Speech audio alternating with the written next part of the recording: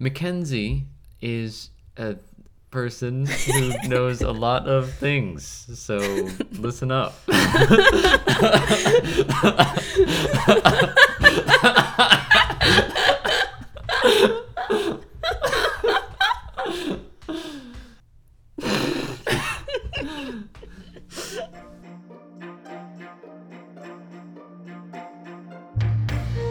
Welcome to Beyond the Lamppost, a podcast dedicated to engaging the world of the Chronicles of Narnia. I'm Shannon. And I'm Stephen. Here we reflect on our experiences as siblings growing up in Narnia and journey deeper into its world with the eyes of young adults. Today, we're talking with our friend Mackenzie Ahmet about C.S. Lewis in the fantasy genre.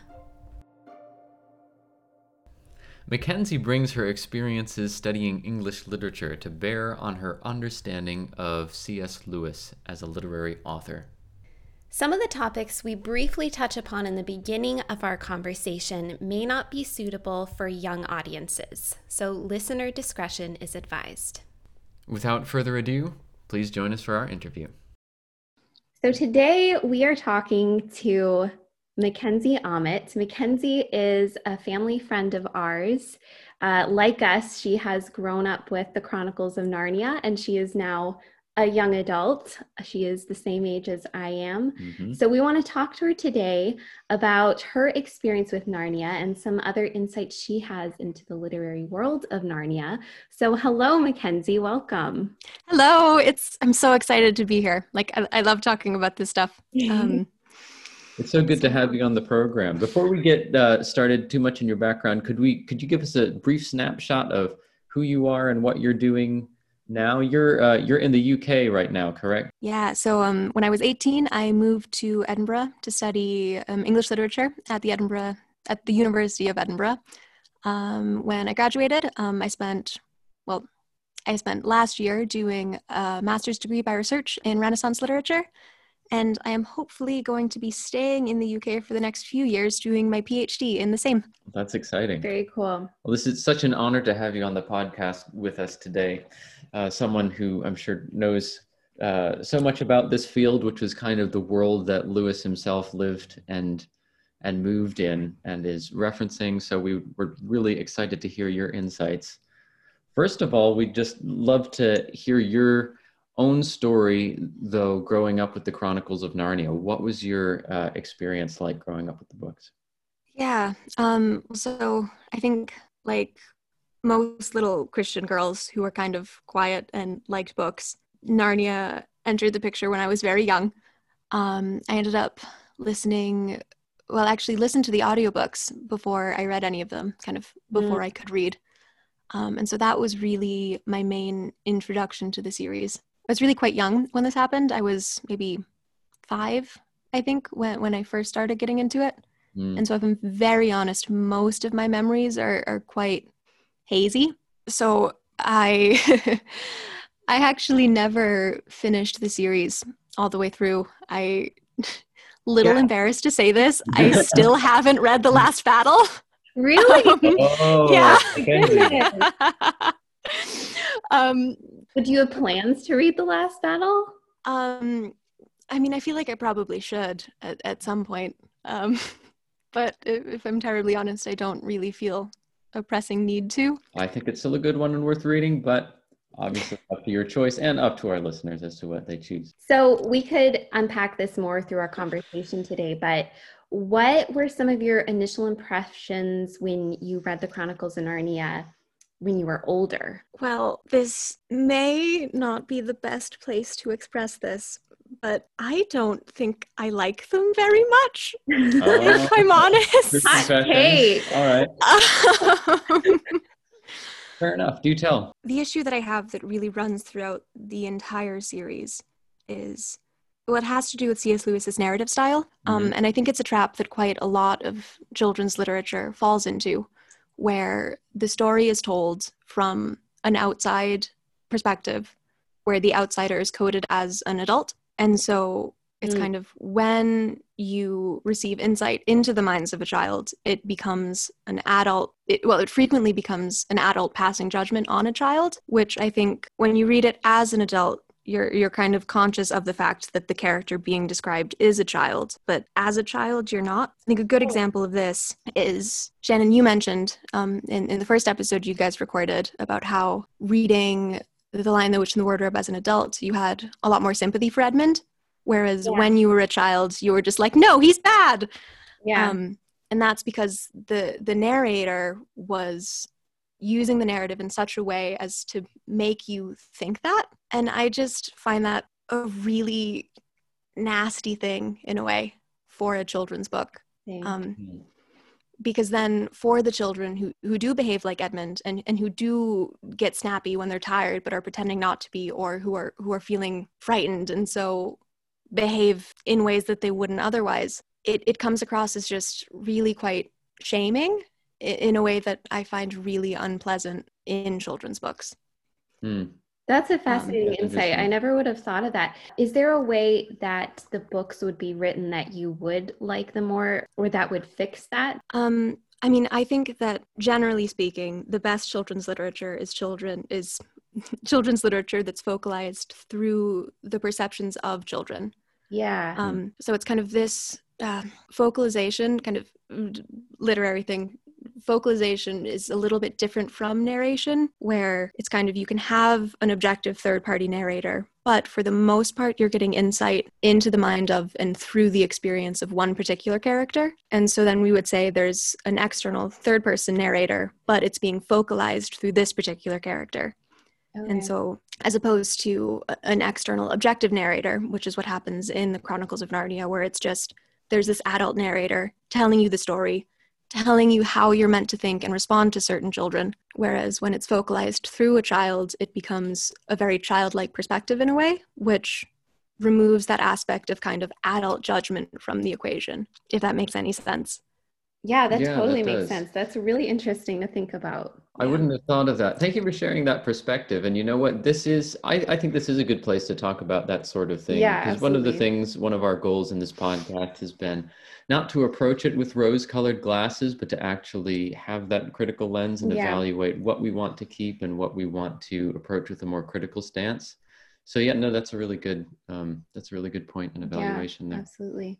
Kind of just for example, if the story had been told from Edmund's perspective, and so we have that insight kind of into him and into his mind and into what he's thinking and feeling as he does the things he does, rather than the narrator just being like, and he was being spiteful. It becomes a very different sort of narration. Yeah, that would be a very different kind of story. Yeah. Well, it's great to have you share your thoughts on that. Moving on to our next question. We are curious, especially given your perspective as a literary scholar, we would love to know, how does that perspective inform your reading and your understanding of Lewis? Anything you want to unpack here would be great, but I know that previously in some conversations you've mentioned parallels between The Lion, the Witch, and the Wardrobe and Hans Christian Andersen's The Snow Queen. Do you want to start with unpacking that? Oh, yeah, that would be great. I mean, first off, in a way, it's not really a parallel so much as it is just a kind of really just a repackaging of The Snow Queen in a slightly different coat, which is totally fine. Retellings of fairy tales happen all the time. I think they play a really important part in children's literature, in large part because I think fairy tales have those really universal grains of truth about really childhood experiences. And so being able to dress them up in slightly more modern clothing makes those experiences even more universal in a way, which is one of the really fabulous things that children's literature exists to do. But yes, as I said, The White Witch is essentially just the Snow Queen. Honestly, it's one of my absolute favorite fairy tales. If anyone's unfamiliar with it, I would absolutely recommend reading it. It's really short. It's really beautiful. Yeah, Andersen's just absolutely fabulous. Can you unpack for those of us who are unfamiliar just a brief sketch of what the Snow Queen story is about? Yeah. So it's a story told in two layers in a way. And there's a frame narrative where Satan essentially commissions a mirror that makes people only ever see the worst parts of themselves. But as the mirror is in transport, it gets dropped by the demons and shatters, and little shards of it go everywhere. Not to kind of simplify it down to its parts, but essentially the little shards go into different people's eyes and kind of burrow into their hearts. And it essentially becomes a metaphor for depression, which is really interesting, especially to think that kind of this Victorian fairy tale is tackling this subject. And so that's really the first level of the story. And then on the second, more narrative-based, it's a story about these two children. There's a boy and a girl named Kai and Gerda. And Kai, the little boy, gets one of these shards of glass in his eye and becomes increasingly distant. I mean, reading it now, you can say, okay, he's clearly depressed. And then the Snow Queen comes along and basically carries him off to the north. It's essentially a warning about pedophilia. It's kind of boy version of Little Red Riding Hood, where the Snow Queen is a pedophile who's preying on this mentally ill child. And then Gerda, the little girl, basically goes on this mythical quest to save him from the Snow Queen and melt this shard of glass in him. Wow. So really, really lovely story. I've always found it just heart-wrenching in a way that is so impressive for a piece of short as it is. Lewis is quite clearly making use of a lot of the elements of it. Edmund gets cast as Kai. And the White Witch is the Snow Queen. Essentially really this pedophile coming in and grooming and taking advantage of this child who she finds in the woods. Wow, it sounds like it's a dark story, but one that maybe for that reason has a lot of depth and power to it. Yeah, no, it's definitely not a light topic, but I think it's one that's really, really important. And I think it's one that even now too few people are willing to really actually deal with in a way. I'm sorry. So the topic of depression depression and pedophilia against boys. I think it's everyone knows Little Red Riding Hood. Everyone knows what that's about, but very few people are willing to talk about the extent to which boys are abused. Sorry to drag the conversation so far down. No, that's all right. And in that sense, I think I find myself getting frustrated with Lewis's treatment of the story, because I think he makes this connection very clearly and very explicitly. But I think in order to have his kind of sinner redeemed narrative that he has in place for Edmund, he really downplays a lot of the elements of Edmund's victimhood within that dynamic. And so it very much becomes Edmund did this bad thing, and so he doesn't get the present, and he has to kind of suffer extra for having been the traitor. And in that way, I'm quite, if I'm honest, really disappointed by Lewis's treatment of the story. It sounds as though really the fundamental message of the story is different. What's the underlying kind of thematic thrust of the story is of a different kind. It's in The Lion, the Witch, and the Wardrobe. It's one of a sinner being forgiven and coming to repentance, whereas in the Snow Queen, it's one of a victim being rescued, essentially. Right, and being rescued. Yeah, that's interesting. How else does your perspective as a literary scholar and your acquaintance with medieval and Renaissance literature inform your reading of Lewis and especially the Chronicles of Narnia? I mean, Lewis was a medieval and a Renaissance scholar, and so really a lot of the things that he's drawing on are medieval and Renaissance things, much like Tolkien did. I think when we talk about the development of fantasy as a genre, there really is just kind of before Tolkien and after Tolkien. And quite a lot of the things written after Tolkien borrow from Tolkien. And so are in that way, they're kind of derived from that branch. Whereas Tolkien and Lewis are really both going back to these much older sources in a way that gives them both a much richer, fuller literary tradition to draw from. I often get a little bit annoyed at myself, if I'm very honest, just because I'll kind of notice really little stupid inconsequential things, and then I'll feel so clever for being like, oh, well, this is a reference to this first century poem that became very, very popular in the 1400s that Lewis was clearly familiar with. Those Easter eggs, though, are fun, aren't they? Yeah. Those? Yes. So when I've been reading The Lion, the Witch, and the Wardrobe kind of very, very slowly, kind of just really combing through details.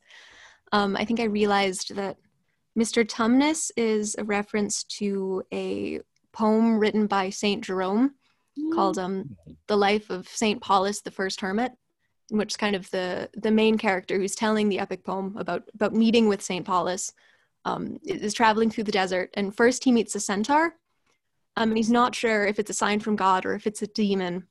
And then he keeps going on and he meets a satyr. And the satyr basically like gives him food and gives him direction and sends him on his way.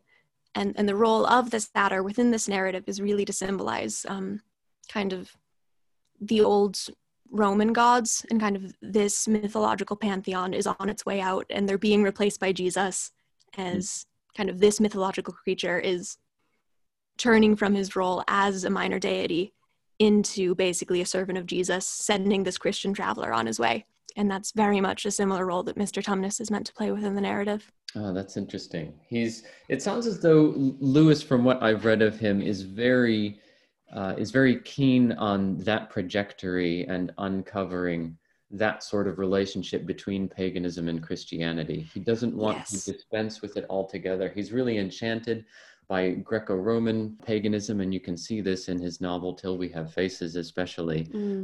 It seems as though he really loves to see the ways in which that's ultimately pointing to and leading to the full revelation of God that's coming in Christ.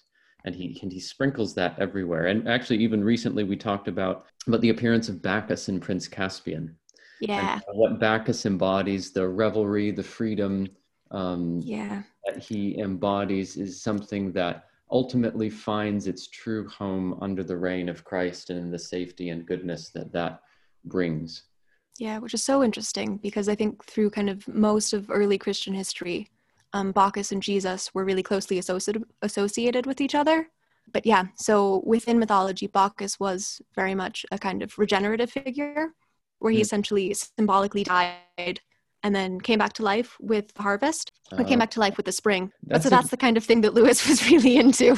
That's intriguing. It doesn't just surprise me at all that it comes up with Mr. Tumnus too. One of the things that we've been talking about, particularly on our episode Planet Narnia, which listeners can listen to that if they want to. Lewis, throughout the Chronicles of Narnia, as far as we can tell, according to the Oxford scholar Michael Ward, is intentionally referencing various motifs, various themes, and other symbols that are associated with each of the 7 planets of the medieval worldview, and with the pagan gods associated with them, in order to show basically how each of those points to Aslan or life under Aslan in some way or other. Jupiter pointing to his kingship, Mars to the struggle and conflict and war that comes with life in the service of Christ, but also the liberation and freedom that can bring, as Bacchus seems to embody himself. So that's an interesting that you would make that connection there. So you've mentioned that Tolkien had a very strong influence on the fantasy genre in general. You've mentioned in the past that there are 3 categories of the fantasy genre. What are those 3 categories, and how did Tolkien and Lewis possibly map into those? Basically, when we look at fantasy as a genre, obviously there are like tons of different subdivisions of subgenres essentially, but you can really all break them down into 3 larger categories in terms of the type of story and the type of world being used to tell the story. And that's intrusive fantasy, which is essentially just it's our mundane world and something magical breaks into it. And so it kind of intrudes onto the mundane existence and makes everything magical, usually for a brief self-contained period. And then there's portal fantasy, which is what most of the Narnia books are.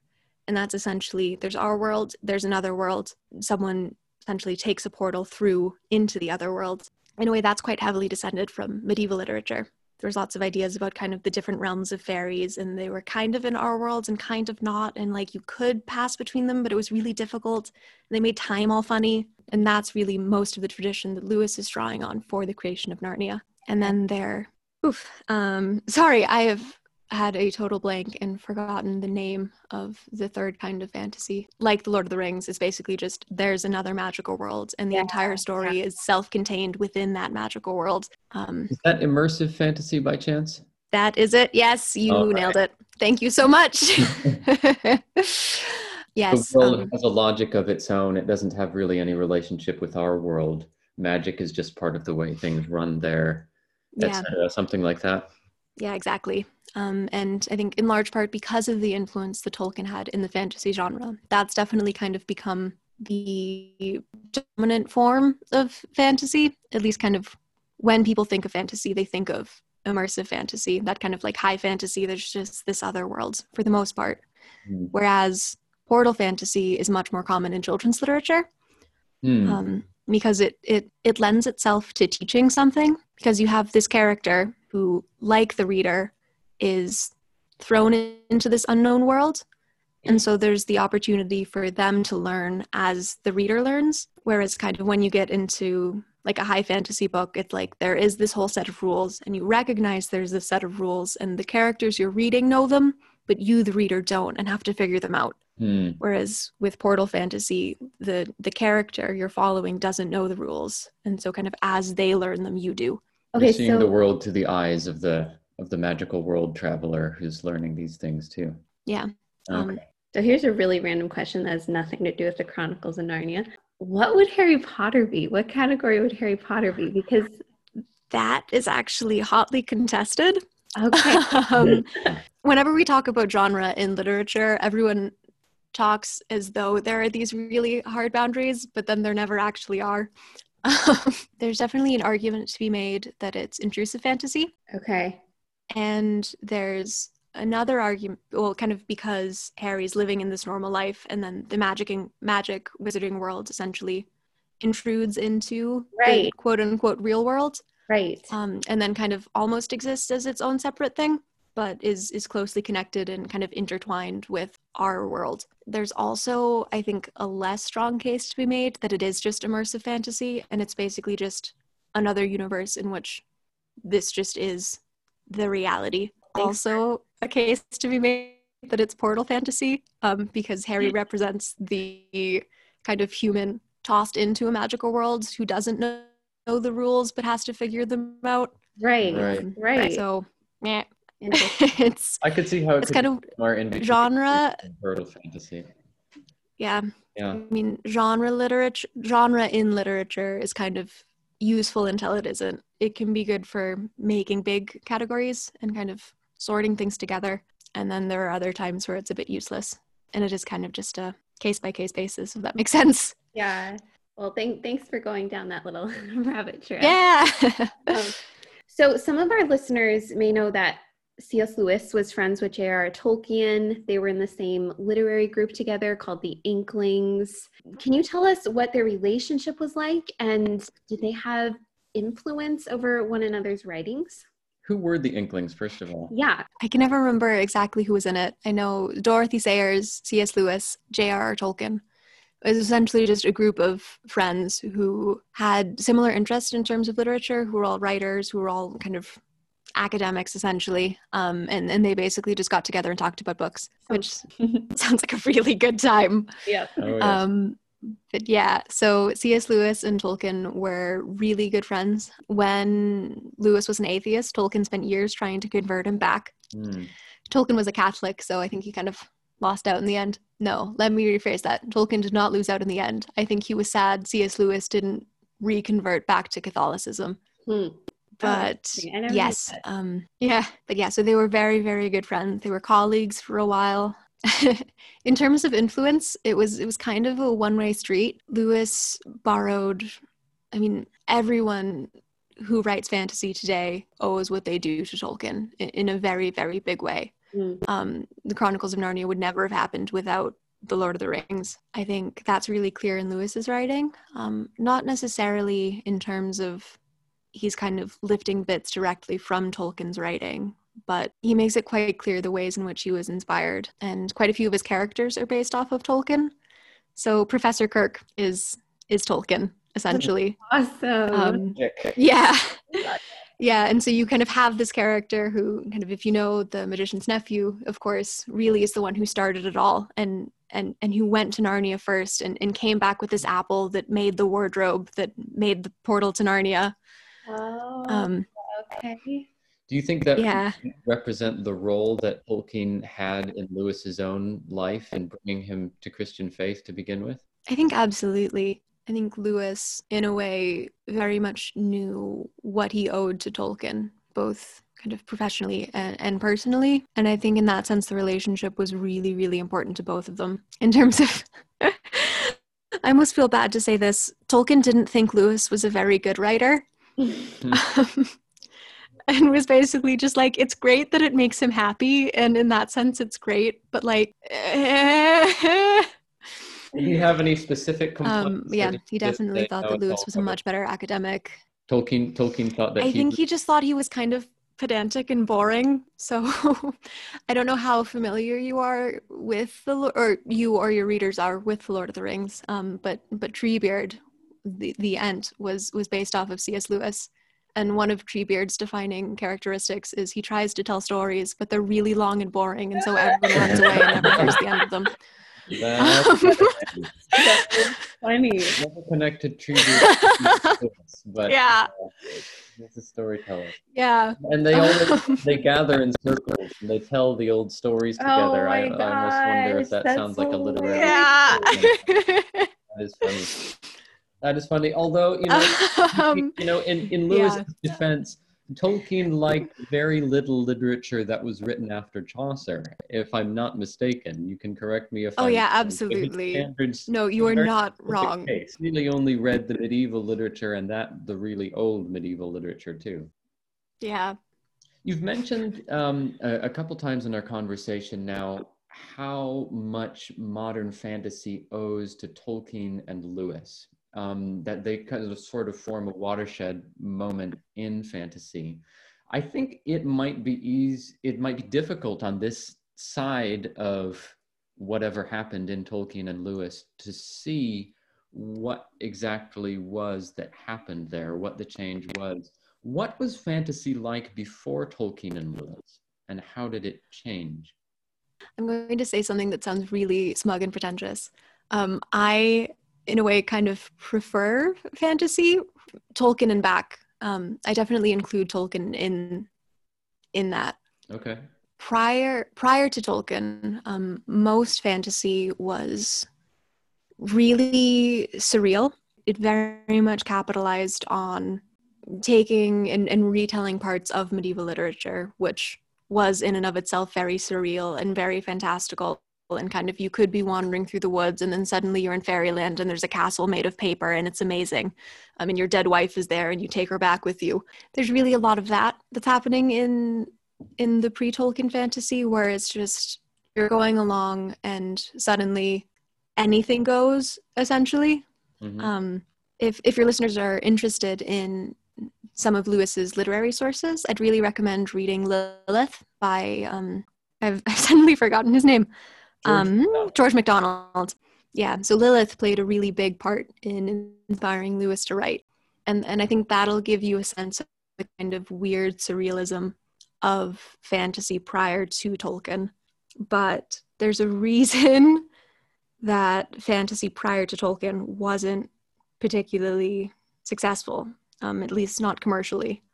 And then you get The Lord of the Rings, and well, I mean, talking about his own writing, Tolkien was always very clear that it wasn't an allegory, but there is very much a part of the narrative that speaks to the experience of going through World War II.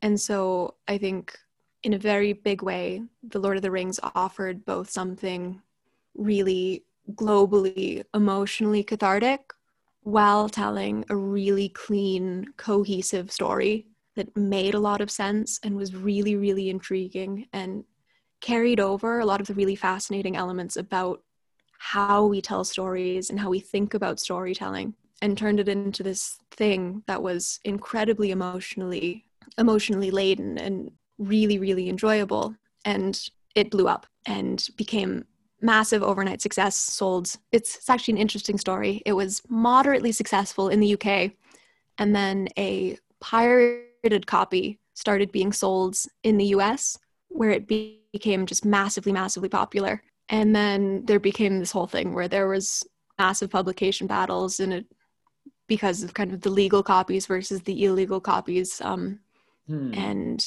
it actually played a really big, important role in modern copyright law, but that's besides the point.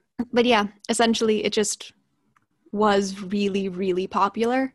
And that was the thing that really made the difference. That's So intriguing. It to make a sounded, long sorry, go ahead. no, no, it's fine. I was just going to ramble on more. No, well, we appreciate your ramblings. I think a lot of our audience here are interested in learning more and digging deeper into what is underlying these fanciful worlds. Yeah. And our Lewis fans many of them are probably Tolkien fans as well. So this is, I'm sure, interesting to a lot of people. It sounds as though there are a few changes that I'm hearing you say, that there was really a surreal, almost lawless nature to the fantasy that preceded Tolkien. And perhaps for that reason, it wasn't as commercially popular as Tolkien's came to be. The innovation, if I'm hearing you right with Tolkien, was that his immersive fantasy world, it created actually a world that had a magic with a logic of its own, that maybe even his use of magic showed a certain restraint that prior fantasy hadn't shown. But the fact that it had its own coherence enabled it to tell stories that resonated deeply with recent experiences in the Western world, with the world wars, and that perhaps that was the source of its success. I mean, that really is just everything that I just said in a nutshell. So good on you. It's almost as though the previously fantasy, almost magic itself didn't have rules, whereas Tolkien created a world that had rules that were different from our own, but rules were there. Would you say that's Yeah. fair? I know that's definitely it. Prior to the vast majority of fantasy, and there are exceptions. I think one of my favorite fantasy novels ever was written in the 1920s. It's called Lud in the Mist by Hope Mirrlees. So if anyone's interested, would highly, highly recommend it. It's absolutely fantastic.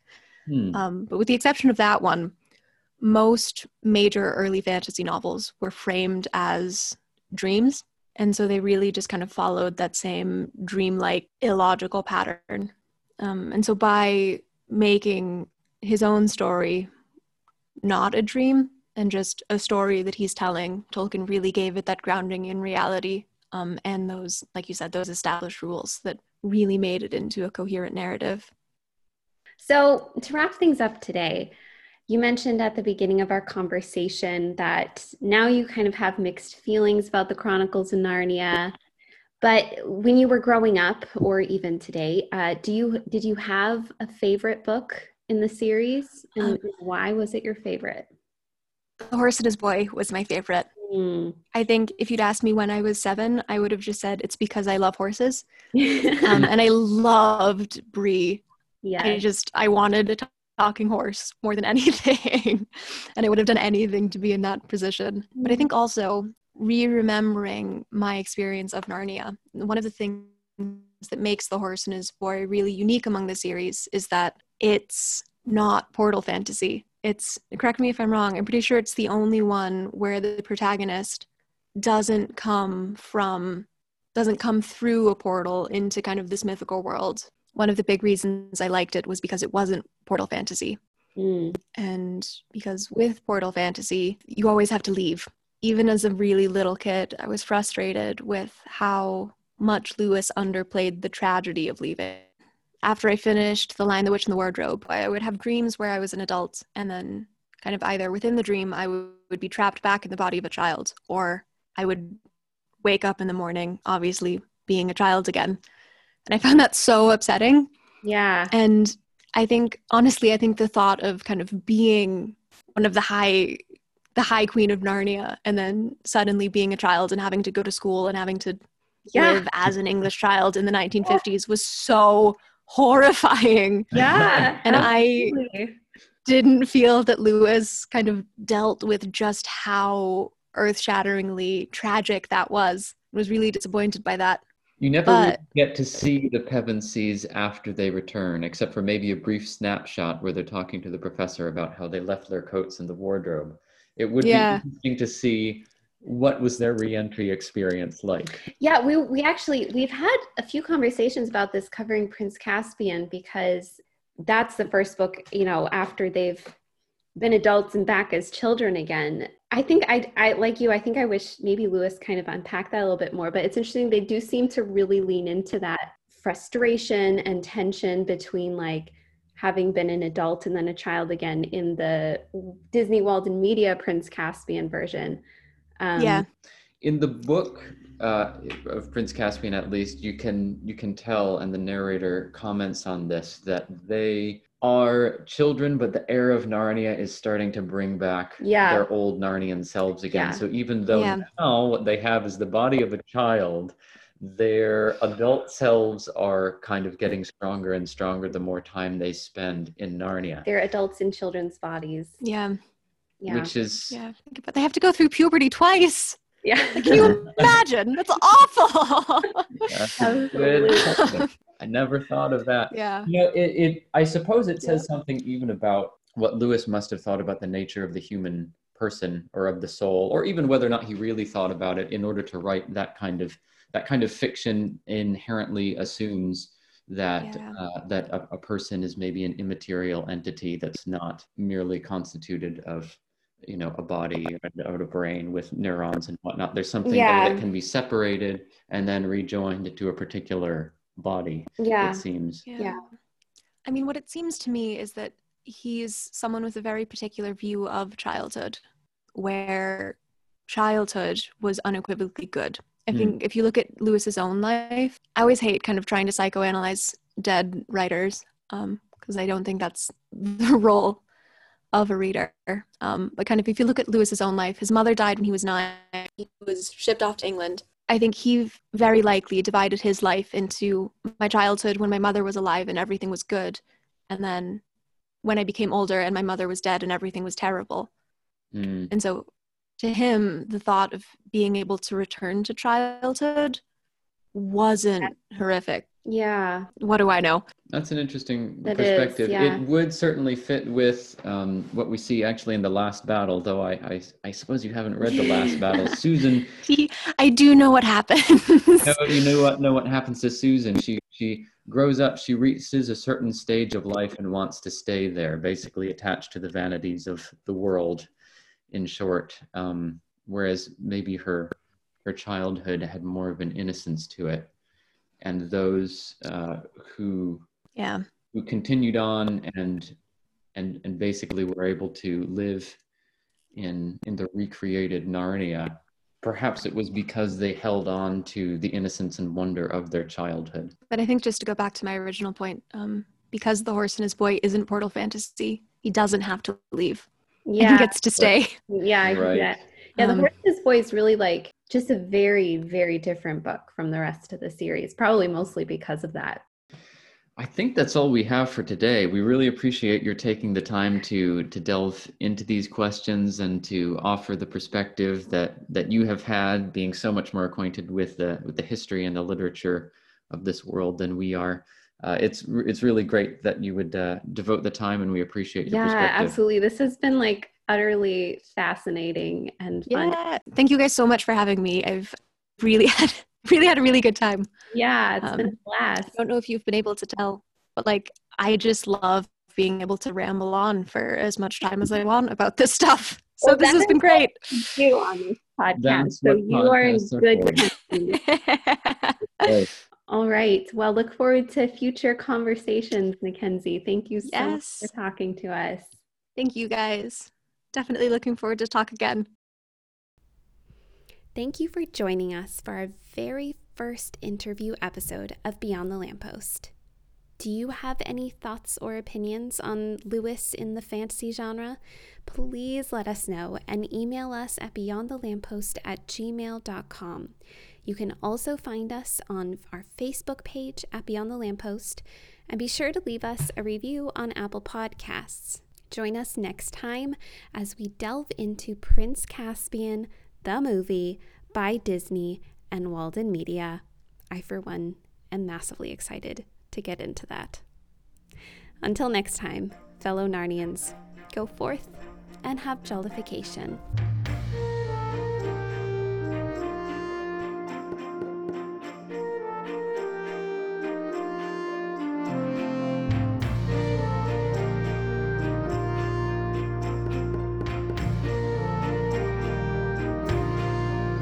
Our theme song is by Jacob Harada. Check out more of his music at jacobharada.com.